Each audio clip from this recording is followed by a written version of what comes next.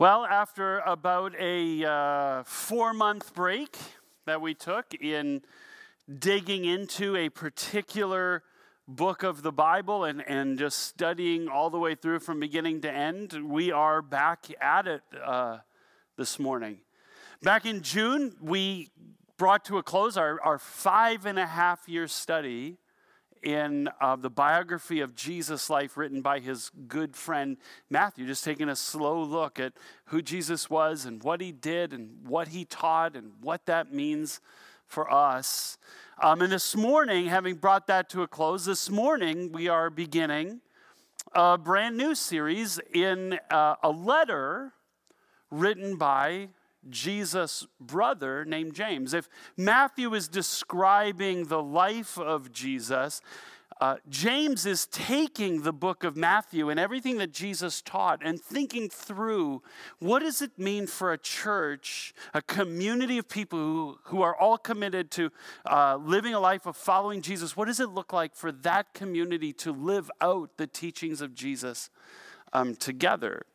Because James, you need to understand, James was the brother of Jesus, but James never actually believed Jesus' message during Jesus' lifetime. In fact, there's a funny story in the biography of Jesus written by Mark, where it says Jesus' family heard about the things that Jesus was doing, the things that Jesus was teaching and saying about himself and God and life and whatever.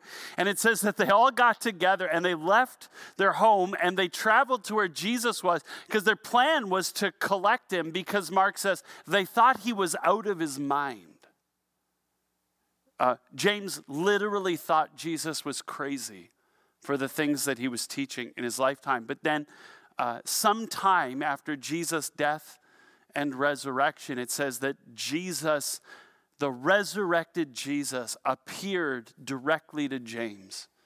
And you have to think that somewhere in that encounter, seeing his brother raised from the dead, James came to believe that Jesus was speaking the truth about everything that he taught, and he put his faith in Jesus. And James actually became the very first pastor of the very first church in Christian history, the church in Jerusalem.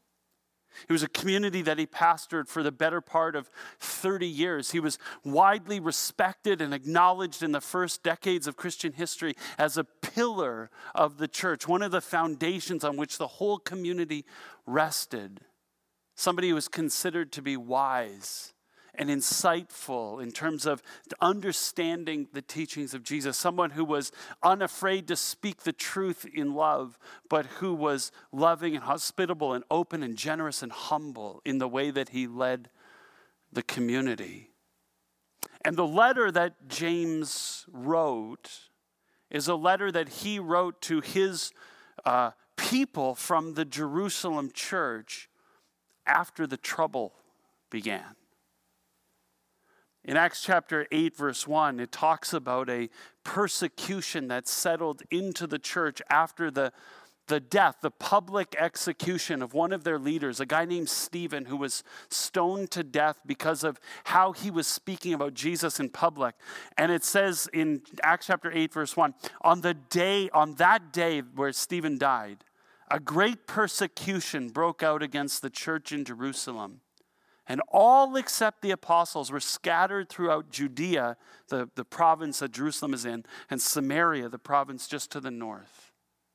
It says, Saul began to destroy the church, going from house to house.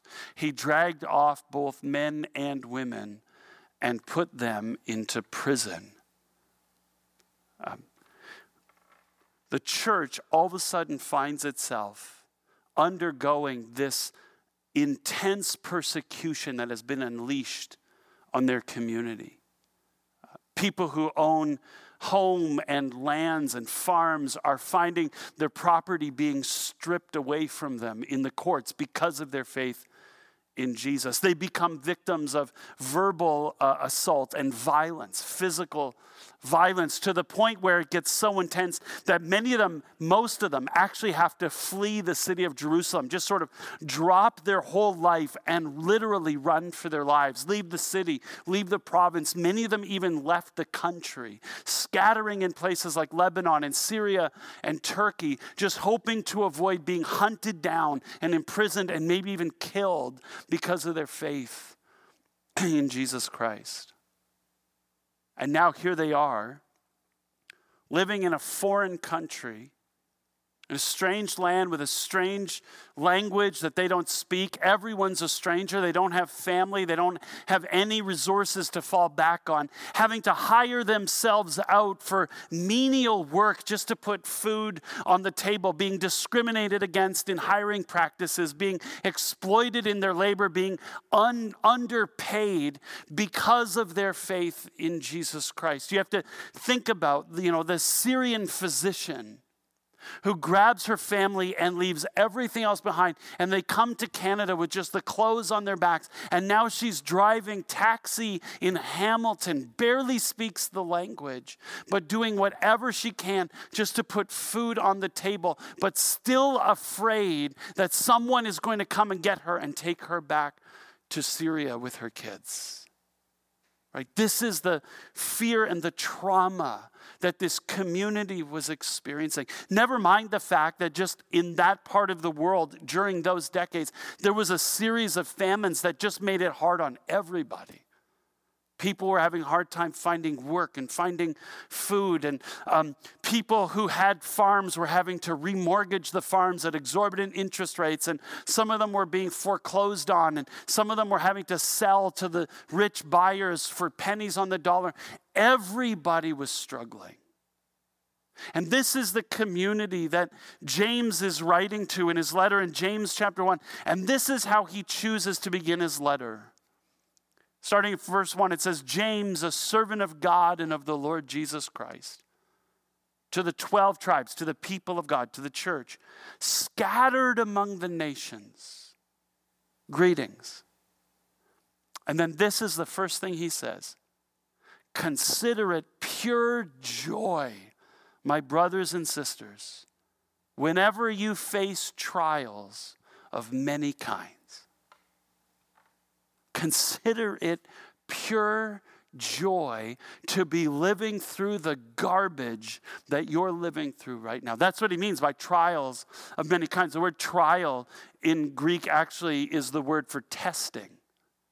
In a sense, it's kind of having the screws put to you in a way that actually tests the metal of your character, that puts to a test who you really are. Circumstances that are so hard and so intense that your character is being exposed by the way that you respond. He says, I know that you're facing trials. The word facing is a far too mild English translation. The Greek word actually refers to a person who is running in a particular direction and suddenly crashes into a sudden, unexpected obstacle. It's being confronted immediately and crashing into this wall. It's a word that's sometimes used by people who are surrounded by robbers, who fall into the hands of muggers. James says, I know that you're being mugged by life right now. You're being mugged by your circumstances that are putting the screws to you and are testing the metal of your very character. And it's not just persecution. James says trials of many kinds. I know that it's not just the violence and the verbal assault and the loss of your wealth and the loss of your home and the loss of your family. I know that it's just life does that sometimes in sickness and sadness and disability and disappointment and failure. Sometimes life just puts the screws to you in a way that is almost beyond what you can bear. And James says, when you find yourself in those kinds of circumstances, brothers and sisters, he says, consider it pure joy. What the heck?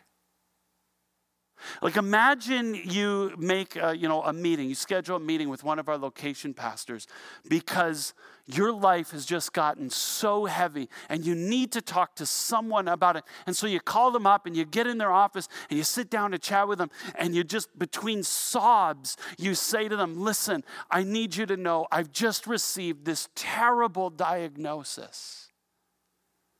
And your location pastor looks at you with a big smile on their face and says, that is amazing. High five. Up top, right? Like, what the heck are you talking about? Consider it pure joy.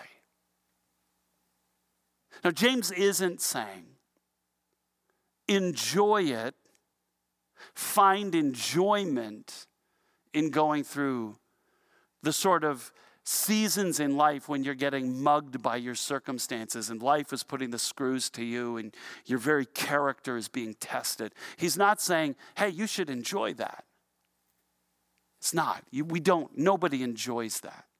In fact, if you go read through the book of Psalms, which is a series of prayers and songs that people write about their relationship with God, like 2/3 of them are people complaining to God about how much their life sucks and begging God to intervene and make it better and make it go away. Nobody loves it. He's not saying you should enjoy it when you're going through these tests and trials of many kinds.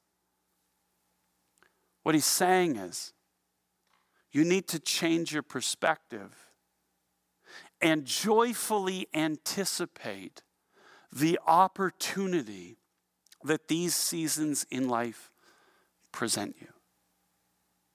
Now that is a completely different way of thinking about difficult times than I generally default to, right? We believe in our life, we've been groomed by our culture, which is a pursuit of happiness kind of culture. We've been groomed by our culture to believe that the purpose of life is to pursue happiness, to experience health and wealth with my spouse and 2.4 kids and my white picket fence, doing meaningful work and enjoying fun recreation. That the purpose of life is to live a pain-free, comfortable, easy life that I can enjoy. To pursue happiness, right? The root of the word happiness is the same as the root for the word happens. Our happiness is found in what happens to us.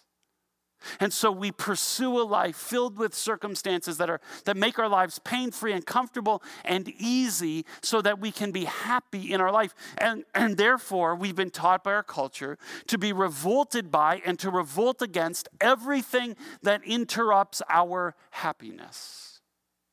To reject and revolt against every form of dis-ease.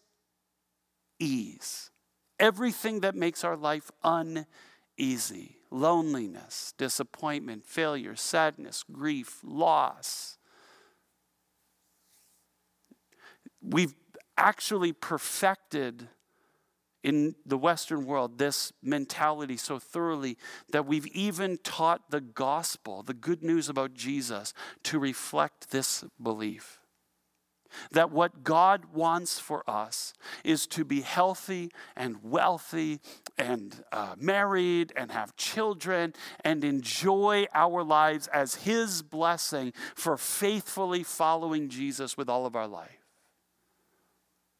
It's not true. That's not what the gospel preaches. In fact, that's a heresy called the prosperity gospel. And I think many of us who have been following Jesus for some time would deny that we believe that God's will for our life is to be healthy and wealthy all of the time.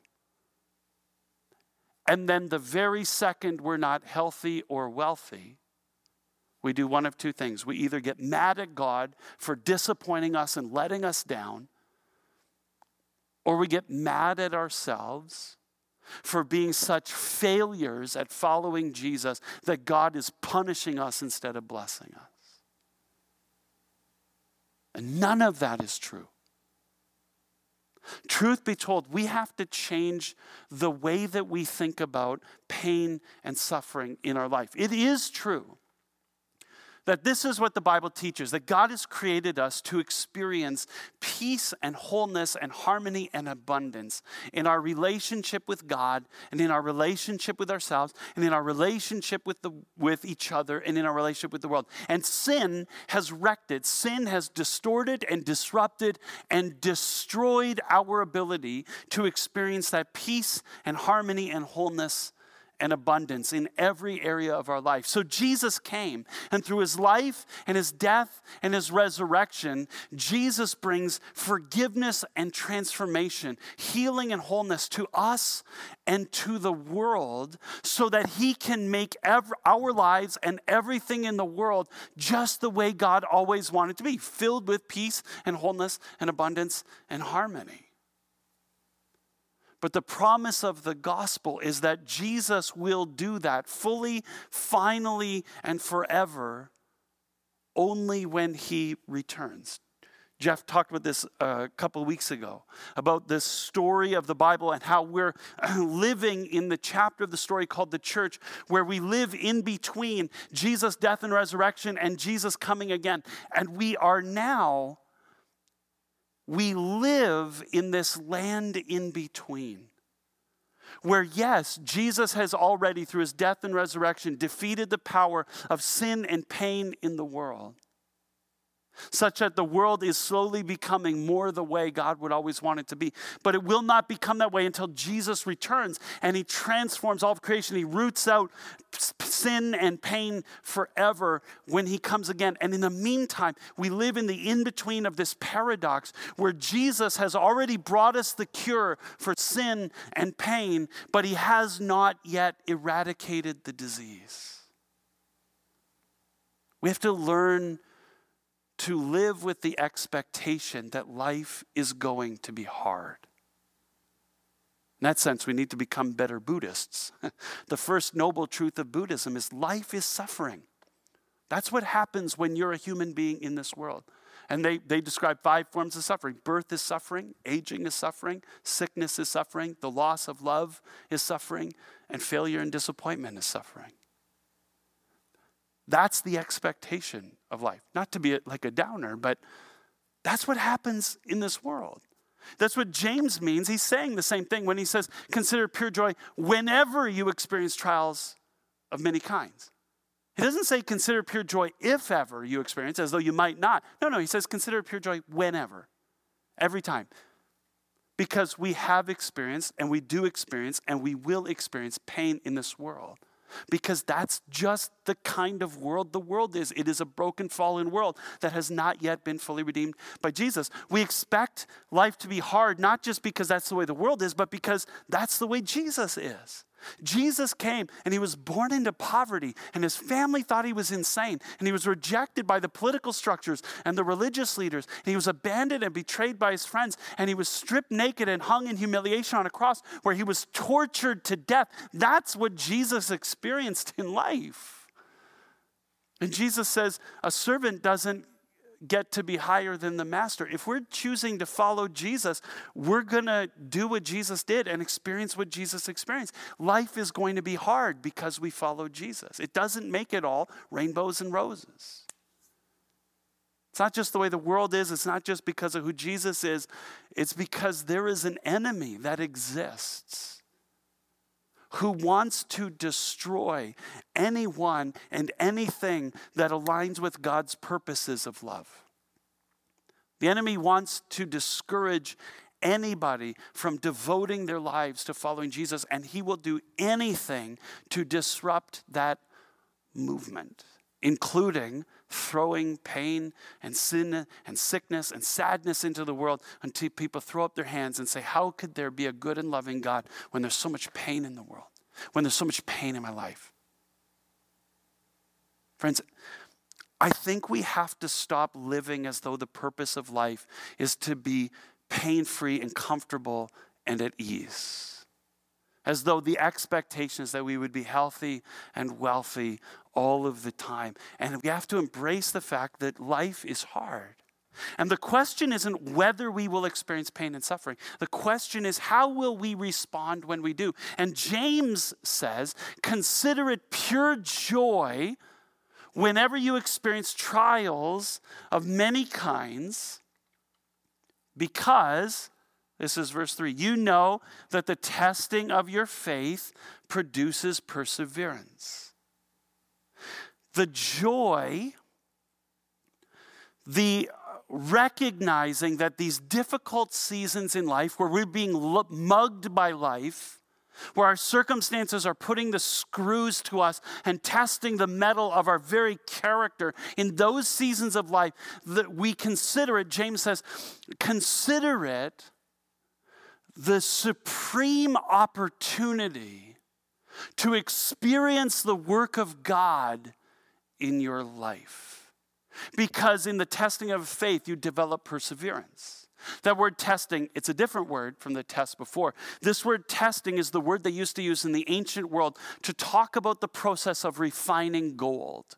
Because when you mine gold, you don't just walk out of the mine with gold bricks intact, right? You take a piece of rock that has gold embedded in it. And what do? You throw it in the furnace and you crank up the heat until everything melts. And the gold sinks to the bottom and the impurities float to the top. And then you scoop them all away. And what you're left with is pure gold. The process of applying heat creates purity.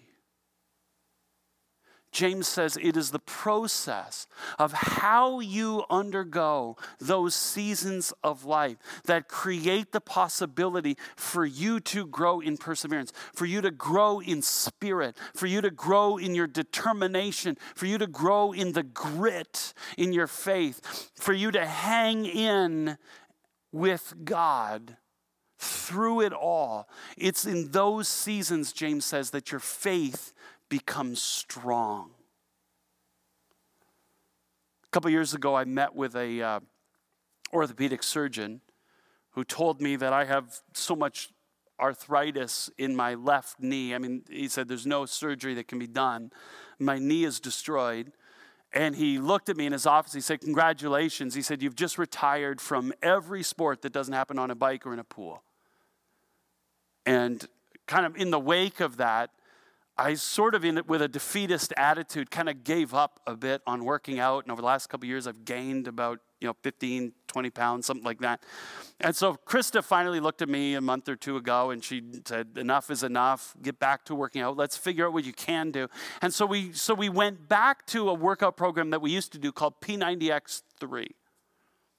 Now, one of the workouts in P90X3, in fact, the workout I have to do tomorrow morning, is a workout called eccentric upper. And basically, it's a weight-based upper body workout, arms, shoulders, chest, back, the whole 9 yards. It's an upper body workout, but it's very specifically designed. It's a workout that you do where you move the weight as slowly as you can.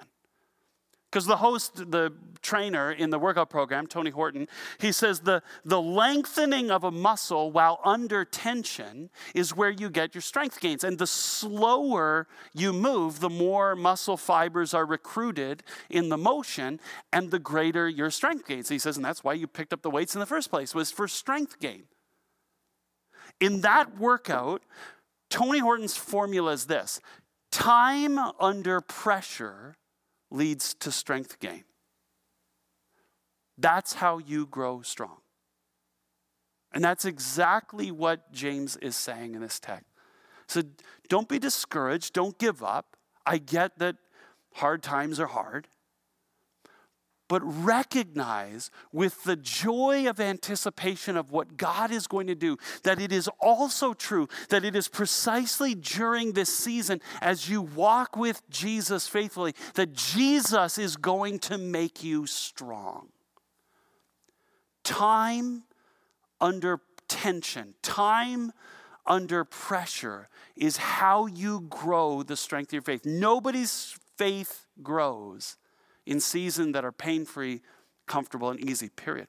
But what that means is that we have to change our mindset of what it means to go through those seasons. It means we have to learn how to face and embrace and address the pain. See, because that's not our instinct. We've been taught that life is supposed to be the pursuit of happiness that comes through what happens to us. And so we should expect that life is pain-free and comfortable and easy. And so when it isn't, we get afraid of the pain and we run away from it as fast as we can. Right? We do things like numb the pain. We talked about addiction a month ago. About how addiction is born when an individual experiences pain and trauma beyond what they think they can bear, and one bad decision about how they're going to numb the pain. That's why people turn to drugs and alcohol and sex and porn and shopping and anything that I can think of to make the pain go away, even for a little bit. Or we repress the pain. We suppress it. We paste on a plasticky smile or a stiff upper lip, and we tell people we're fine and we're going to be fine. We use trite cliches like God's got a purpose, and we laugh and joke and trivialize the pain, or we do whatever we can to not actually have to look ourselves in the mirror and face the pain. Or we try to dig ourselves out of the hole by making bad decisions. Right? I've been in a bad relationship, so what do? I rebound with somebody that's not healthy for me. But they're there and available, and I can get back into a relationship. Or my marriage is going pretty tough, and so I have an affair. Or my marriage is going really bad, so let's have kids, right? Like, let's do something to try and fix the problem as fast as we can. And James says, no. If you're going to grow strong through the development of perseverance, you have to be willing to face and embrace and address the pain. You have to be willing to deal with it and not run away with it so that God can do the work that God wants to do through it. Because if you're willing to do that, God will change you. See, the whole thing about working out and getting strong and whatever, the point of working out is not to get strong. The point of working out is not to get ripped. Though, as you can see, the point of working out is not to get ripped. Do you think firefighters work out every day just so that they can do calendars? No. Firefighters work out every day. Why? So they can become the kind of people who can save lives. James says in chapter 1, verse 4, if you let perseverance finish its work, you will be mature and complete, lacking nothing. That the purpose of developing endurance, of being able to continue to be faithful day after day in your walk with Jesus. We've just been reading about this in this book that we're all reading together about the power of daily, moment by moment faithfulness in being devoted to Jesus. If you allow the perseverance of that faithfulness to settle in your life, what will end up happening is through that faithfulness, God will make you mature and complete. God will lead you towards the goal of becoming the person He's created you to be. God will slowly be completing you, making you holy and whole, healthy and like Jesus, which in the scriptures is always, only ever a life of love, of loving God with all that you are and all that you have, and loving yourself as someone who knows they're loved by God just for being who they are, and loving each other in relationships of mutual submission, and together as a community, loving the world. This is what Jesus is doing in us. And He says, if you will make a commitment to faithfully be devoted to me, to walk with me through those times when you're getting mugged by life and your circumstances are putting the screws to you and testing the very metal of your character. If you will faithfully walk with me in perseverance through those seasons, I will guide you to the place where you are becoming the person of love that I've created you to be. And Jesus says there is nothing in the world that is better than living that life. In John chapter 10, verse 10, it says, the thief comes only to steal and kill and destroy. The enemy will use pain in your life to steal your faith in Jesus, to kill your confidence in God, to destroy any sense that you have that God is for you and He loves you. He will steal, kill, and destroy your faith through your experience of pain if you let Him. But Jesus says, I have come that you may have life and have it to the full. Jesus says, on the contrary, if you will walk with me in faithfulness through those seasons, I will build the strength of your perseverance, and I will walk with you towards becoming the person of love that I've created you to be. And there is literally no better way to live life than that. That is a better way to live than the pain-free, comfortable, easy life that we all strive after. That's what Jesus wants for us, and that is better than the pursuit of happiness. Is the willingness to face and embrace and address the pain that we're experiencing in faithfulness with Jesus so that he can slowly transform us into the person he's created us to be, and there is no better life than that one. So what does that mean? I think there's two groups of people here this morning. There are those who are not experiencing pain and those who are. And if you're here this morning and you are not in a season of pain in your life, be thankful, because you will be. But ask yourself the question, why am I not experiencing pain right now? Is it because I have so prioritized living a pain-free, comfortable, easy life that I have run away from everything that might cause me pain, and it's actually cost me in my discipleship with Jesus Christ? Have I made an idol of comfort? Ask yourself, am I avoiding my pain?